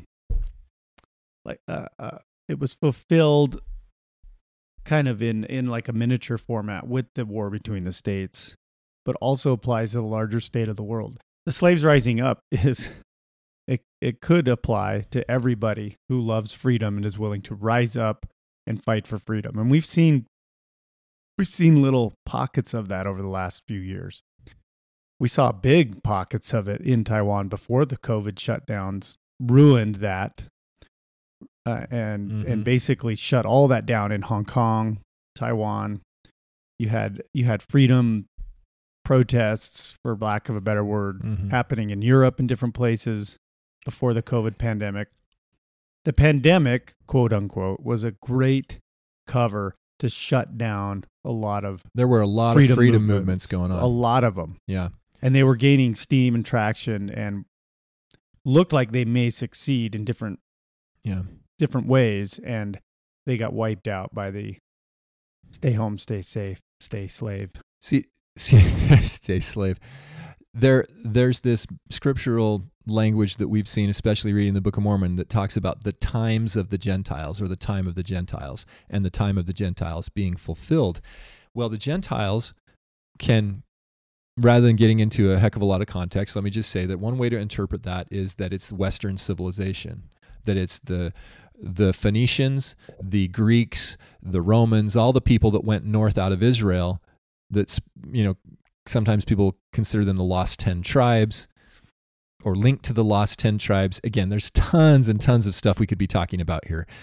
But just briefly, I think one really good way to look at it is that the Gentiles are essentially that, and they are encapsulated in America, in the American culture that has spread all over the world and has been the main influence in the world since their era of imperialism, since the First World War and the Second World War, and going all the way back through Catholicism, the Renaissance, the Middle Ages, even Enlightenment, right? Where that civilization came from, where those people pretty much controlled the known world. And the Gentiles have presided over all of the technological advancements throughout the history of the world, that they made the modern world. That's the society coming out of Europe, coming out of England, coming out of Spain, Italy, the Netherlands, all of these seafaring nations that spread out and colonized. I'm not saying it's all good, but that is the world we live in. We don't wear traditional Ethiopian garb or traditional Chinese garb. Those guys wear the business suits. They adopted into this Gentile culture, and that's the times of the Gentiles. There's a lot of discussion, like in the public schools. One of my kids had an assignment to write down some of the inventions that came out of the East, and they had to get a list of 10. And it was a little bit of a struggle to find inventions coming out of India and China. I think you get things like gunpowder, you get some really interesting things, but most of the technological advancement has come through the West. That's not to say other societies haven't contributed. I mean, Arabic numerals are the foundation of modern math and everything, and science and stuff like that. But it's the Gentiles that sort of catalyzed that and controlled it, and right now are running around controlling the world. So when it says this in verse 5, that it shall come to pass also that the remnants who are left of the land will marshal themselves and shall become exceedingly angry and shall vex the Gentiles with a sore vexation. When it says that, and we look at who the Gentiles are, maybe this has broader application than just America, because it's a worldwide thing. And then he goes on to say that thus with the sword and by bloodshed the inhabitants of the earth shall mourn, and with famine and plague and earthquake and the thunder of heaven and the fierce and vivid lightning also shall the inhabitants of the earth be made to feel the wrath and indignation and chastening hand of an almighty God, until the consumption decreed hath made a full end of all nations. See, that's where we get into the apocalyptic end times eschatology of this whole thing. The eschatos. The eschatos in Greek is the end. Eschatology is the study of the end times. So we're in what Marvel Studios would call the end game, which was a documentary in reverse, inverted. Right. Yeah. So that's you open up a can of worms there asking about the white horse prophecy, Right. Because there's so much context. Yeah, Bobby's looking at me like, oh yeah, stop talking, Jordan. I did that on purpose. No, actually. Man, let's get back to free speech. I don't know what you're talking. Let's get back to making fun of Come Nina. on. Yeah, No. I hope it's interesting to the listeners. In fact, please comment. Let us know what your thoughts are on the white horse prophecy and on the prophecy about war in DNC 87. But I think it's important. The reason I kind of brought that up was that there's a lot more going on here than just a presidential regime or administration that wants to control what you think and say. It's a cosmic war. It's a cosmic war. And this is why you and I think, have fixated on what makes a good society. Because as we get balkanized, or as this process of the full end of all nations is developing, somebody has to try to maintain their integrity. Somebody has to try to make it better instead of worse. It says in the Doctrine and Covenants, I think it's section 45, I think we quoted it before, that if you don't want to be fighting in your neighbors, if you don't want to take up the sword against your neighbors, you're going to need to flee to Zion. Well, somebody has to start thinking about Zion. And I know that's a little bit of an arrogant statement. I believe Zion is, like Unibly said, pure, otherworldly. Mm-hmm. And for guys like me and Bobby, who are the dregs of society, to be contemplating that, maybe we're arrogant, maybe it's foolish, but I don't want to take up the sword. Verse 33 of DNC 45, there will be earthquakes in diverse places, many desolations, yet men will harden their hearts against me, and they will take up the sword one against another, and they will kill each other. Yeah, we've seen bits of that over the last few years. Riots in the streets and verse like 68. that, where people have been killed. Verse 68, it'll come to pass among the wicked that every man that will not take up his sword against his neighbor must needs flee unto Zion for safety. And there shall be gathered unto it out of every nation under heaven, and it shall be the only people that shall not be at war one with another. Sorry. My Twitter lockout had something to do with me making a comment about Zion. And I wondered what the key word was that triggered the ban. I don't think it was Zion, but it could have been. But clearly somebody took offense. But you bring up an interesting idea, because society. Well, you brought it up. Well, must needs flee to Zion, and will be the only people not at war one with another. What are the principles of the Constitution? And as enshrined in the Declaration, it was to help you not be at war. It was to help people to interact without hurting each other. Right. And to help people be honest with each other. Take a look in just recent American history. Groups of people that have tried to disentangle, I'm going to use that word again, disentangle themselves from the American system usually have tanks, and I'm saying this literally, usually have tanks roll up to their front porches. I mean, we could name a few, right? You have Waco, where there were literally tanks. And you had Ruby Ridge, which there were no tanks, but there were guns, and his wife and son were shot and killed. The Malheur Wildlife Refuge. Yeah, that's another one where guns were drawn. Now, luckily, that didn't escalate. And except for Lavoy Finicum, yeah, who was ambushed. So how I don't know that like it's going to be really hard to flee to Zion in a physical sense. And in our culture, in our religious tradition, Zion is a physical place. And I don't think that it's going to be really difficult under the current circumstances. Again, I don't know what's going to happen tomorrow, to go and create such a society, such a community. It might work for a few years, and then you're going to walk outside one day and you're going to have tanks at your front door. I was in Israel a few years ago, and they have these little, what do they call them? Kibbutz? Is that the right word? I think you're talking about their settlements that they... Yeah, they're little self-sustaining or semi-self-sustaining communities, and we stayed the night at one. It was pretty neat. But they had security. You know, there was fences and people with guns, and these were little communities where a lot of it was self-sustained. They had farms and dairy animals and things, and now they had things from the outside world too, right? There was Yoplait yogurt and, you know, commercial things, but I found it really interesting. And I don't know that that's something that could exist in the United States today without being viewed with great suspicion and fear, and eventually you're going to have a self-sufficient settlement is what you're saying. Yeah. Which also means that, you know, the Amish kind of do that. But they don't have... Not really, though. But they don't really have, like, the technology to do anything. Right. Nobody's accusing the Amish of stockpiling weapons, right? But a self-sustaining society, a settlement would have to have some weaponry just to have self-defense. I mean, that's kind of what got Ruby Ridge guy in trouble, right? They thought he was stockpiling weapons. He had like a shotgun. Well, they framed him. Same with Waco. That was their excuse, right? It was these Ruby Ridge weapons. And Waco. The whole point of those two episodes was to try to provide some reason for the existence of the Bureau of Alcohol, Tobacco, Firearms, and Explosives.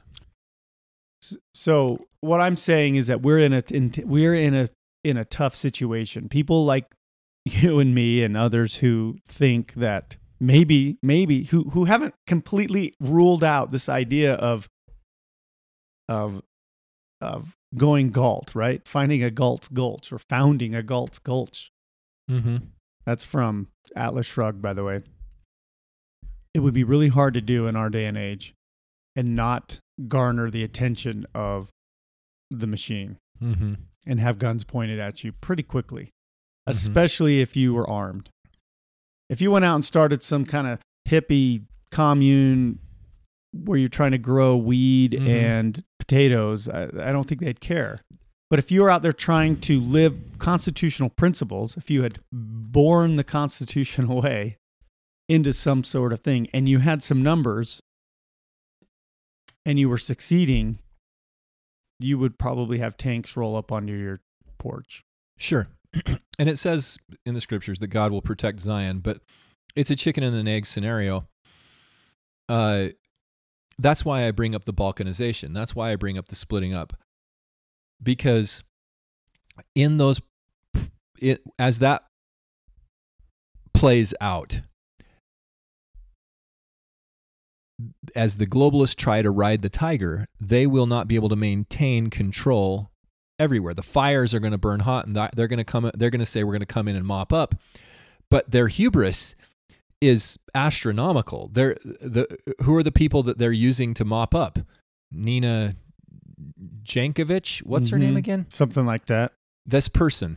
They're using this type of person to clean up, which is not going to work. Yeah, well, I think Spencer Cox is in that category. Well, when some level of autonomy is attained by the locals, they're going to maintain that. They're going to fight for that, which is why they have to use the tanks.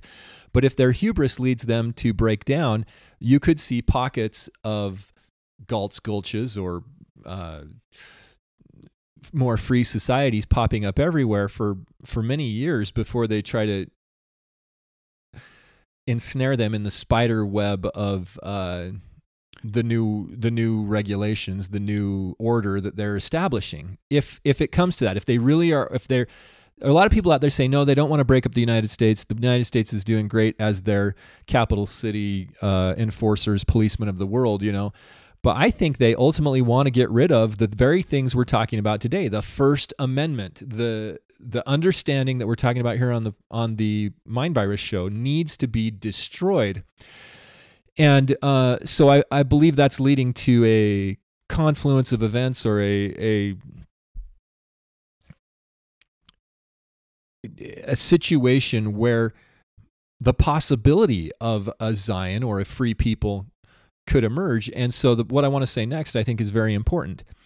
3 times in the Doctrine and Covenants, and this was all in 1829, Joseph Smith and others were told to seek to bring forth and establish the cause of Zion. Not to establish Zion, but to establish the cause of Zion. And so you can think about that. What is the cause of Zion? Is it freedom? Is it justice? Is it righteousness? Or is it possible that the cause of Zion is the catalyst? What causes Zion? There's 2 ways to look at that. Right. You see what I'm saying here? Right. And in Doctrine and Covenants section 97, it says, "Therefore, verily, thus saith the Lord, let Zion rejoice, for this is Zion, the pure in heart."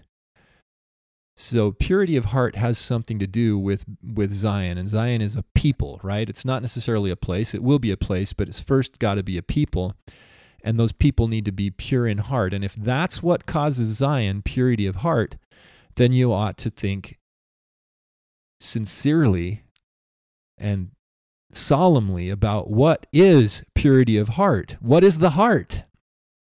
Is it different than the brain? Is it different than the mind?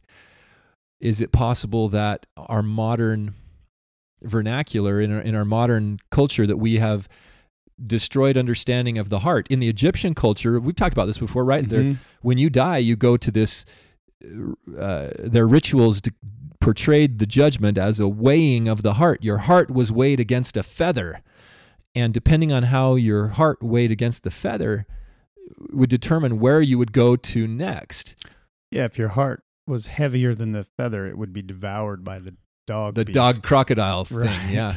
And but see, the feather represented something. This is highly symbolic. The feather was the ma'at feather. It was a feather of light and truth or intelligence. In other words, the glory of God, as Joseph Smith says in Doctrine and Covenants section 93. Actually, it was Jesus that said that to Joseph in D&C 93. But the feather is about light and truth. So in the ancient world, the heart is not this reckless feeling organism, this organ, It's not a reckless feeling organ like it's portrayed in modern culture. Like ever since the Gothic romance novels, you got to think Charlotte Bronte or Right. Jane Austen or whatever, who wrote Pride. It was Jane Austen that wrote Pride and Prejudice, right? Yeah.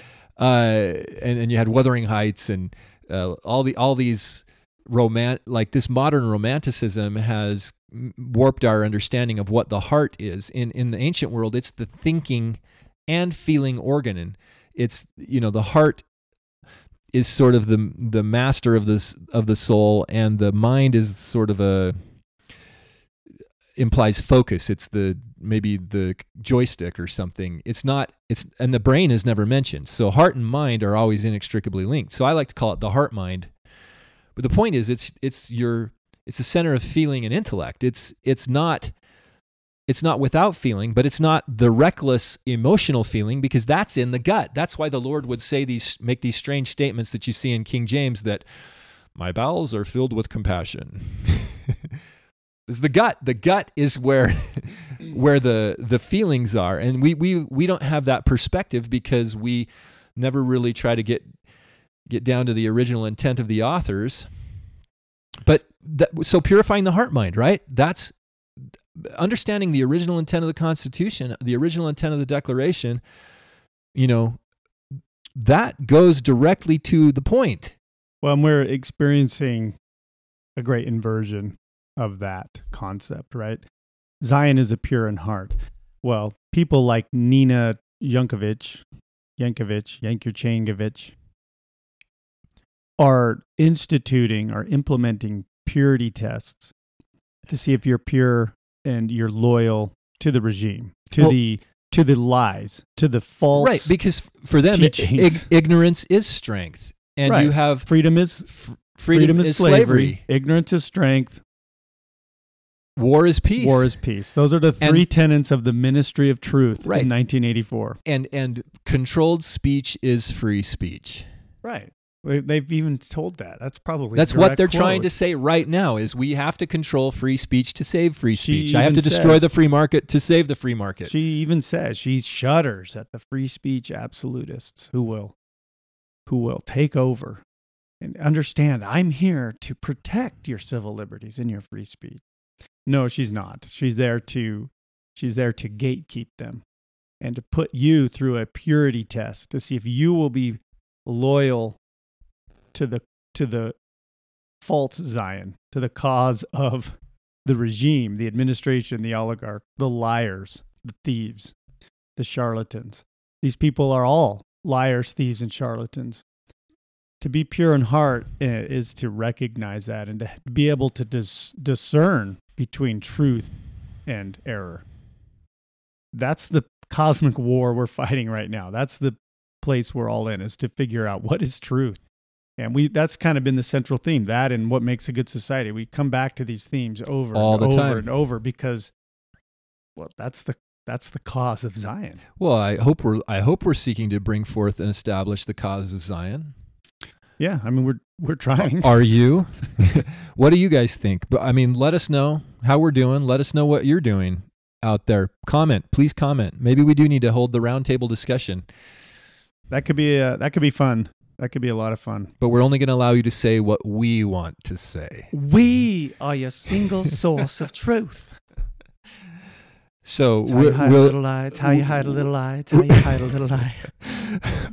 Don't do that. That's so terrible. It's insane. It's literal Oh, lunacy. It is lunacy. we're not talking about like your 4th grade civics class. We're talking about someone who is employed by the federal government This woman is a law enforcement at agent. the highest level, making decisions about what everyone in the country can say. This is not. Yeah. We already know. This is not the local Lions Club. We already know that the Biden administration, and really, I would more accurately say It's that not your Steak the Roadshow. intelligence community. We don't have those anymore. The intelligence community and the tech corporations like Google, Apple, et cetera, Twitter. We know that they work in tandem to suppress free speech and to suppress wrong think. Okay, that's another Orwellian term. There's already a newspeak, right? Another Orwellian term that there's certain words we have to use, certain words we cannot say, certain ideas that are verboten, that are evil, illegal, cannot be said. He who shall not be named, right? These people are enforcing that. And it's all anathema to truth and to Zion, actual real Zion. So what do? We try to be practical once in a while here. What do? We'll start speaking truth, at least to your friends, your neighbors, your family. You might lose some friends over this, but speak the truth. Be bold. Be bold about it. And figure out ways in your sphere of influence to make a difference and to establish the cause of Zion, whatever that means to you, whether you're LDS or not. A Zion society is a society based on truth and on the principles of liberty, freedom, the U.S. Constitution, not specifically, but I mean the things codified in the Constitution, those ideas, those divine ideas. It's based on cooperation and friendship, true charity and love and respect for each other. That's what Zion is in my mind. And we're a long way from that. Mm-hmm. We're a long, long way from that in our society today. And you may think you know what the truth is, or maybe not. But remember the Lord's words to Hiram: seek not to declare my word, but first seek to obtain my word. And so I'm guessing there are some things you know that you can really hang your hat on and would be able to defend and explain. It's one thing to know a thing. It's another thing to be able to understand it. And it's a whole other thing to be able to teach it. And so as you go out, obviously use discernment and seek for the Lord's help in this process. But He will change your mind. He will expand your mind. If you attempt to really engage in that repentance process, that heart and mind changing process, I believe the Lord will fill in the gaps and help you to perform whatever role you're supposed to perform adequately. But you got to seek out His advice and help on the subject, and then it will come. I think doing so will ensure that when your heart is weighed against the feather, you will be judged lighthearted. You will have a light heart. You will find joy and peace and truth in such endeavors. And that crocodile dog won't eat your heart. The weighing of the heart is such a cool thing. It's an amazing symbolic and literal ceremony process. If you've never looked into it, look into it. It's pretty neat. I think there's a lot to learn from that. Symbolism, guys. Symbolism, allegory. These narratives, they control, they influence our lives. And right now we have people who want to change the narrative on us. They're fundamentally trying to say you are different than what you really are. Yeah, they're denying, to keep you asleep, they're to keep you a slave. To deny the truth that you know in your heart and in your mind. They're telling you to deny what you see with your very eyes. And it is as bad as the whole war between the states and the corruption of America has been, those principles that were enshrined have spread across the world. Those principles that were enshrined in the Constitution and the Declaration of Independence have influenced the world mightily, and they're difficult to destroy. And it's the attack against them has been going on for a long time, especially in our lifetimes, in the last 40, 50, 60 years since World War II. The attack on these principles has been massive, blatant, continuous, and very disheartening. But still, good people out there know this stuff, and we need to find that bedrock. We need to consult the Lord, learn the new things we need to learn, use discernment, and stand up for truth. Well, to our listener who doesn't like us singing, now you get Nina singing. And until you apologize for our singing, for not liking our singing, we're going to continue to play Nina singing. I don't know if I can. I don't want to do that again, Bobby. No. Oh, it's bad. That was really bad. And I almost wanted to stop podcasting right after that. Well, thank you, everybody. We're going to wrap this up. But leave comments both on last week's episode. Let's get to that 20 because we want to make a T-shirt. 20 comments. And are we committing to a T-shirt after just 20 comments? Is that how desperate we are? Do they need to be comments? I would like to. We need more. We need more prepper comments. We need more prep like item some good, ideas. Legit comments. Because actually, some of those are some interesting ideas I hadn't thought of. I'll just put it that way. Some I will incorporate into my preparation. Some I may not. Some we're not able to talk about on the podcast. TBM. All right, everybody. Be good, and we will talk to you again next week. Have a great week. Signing off.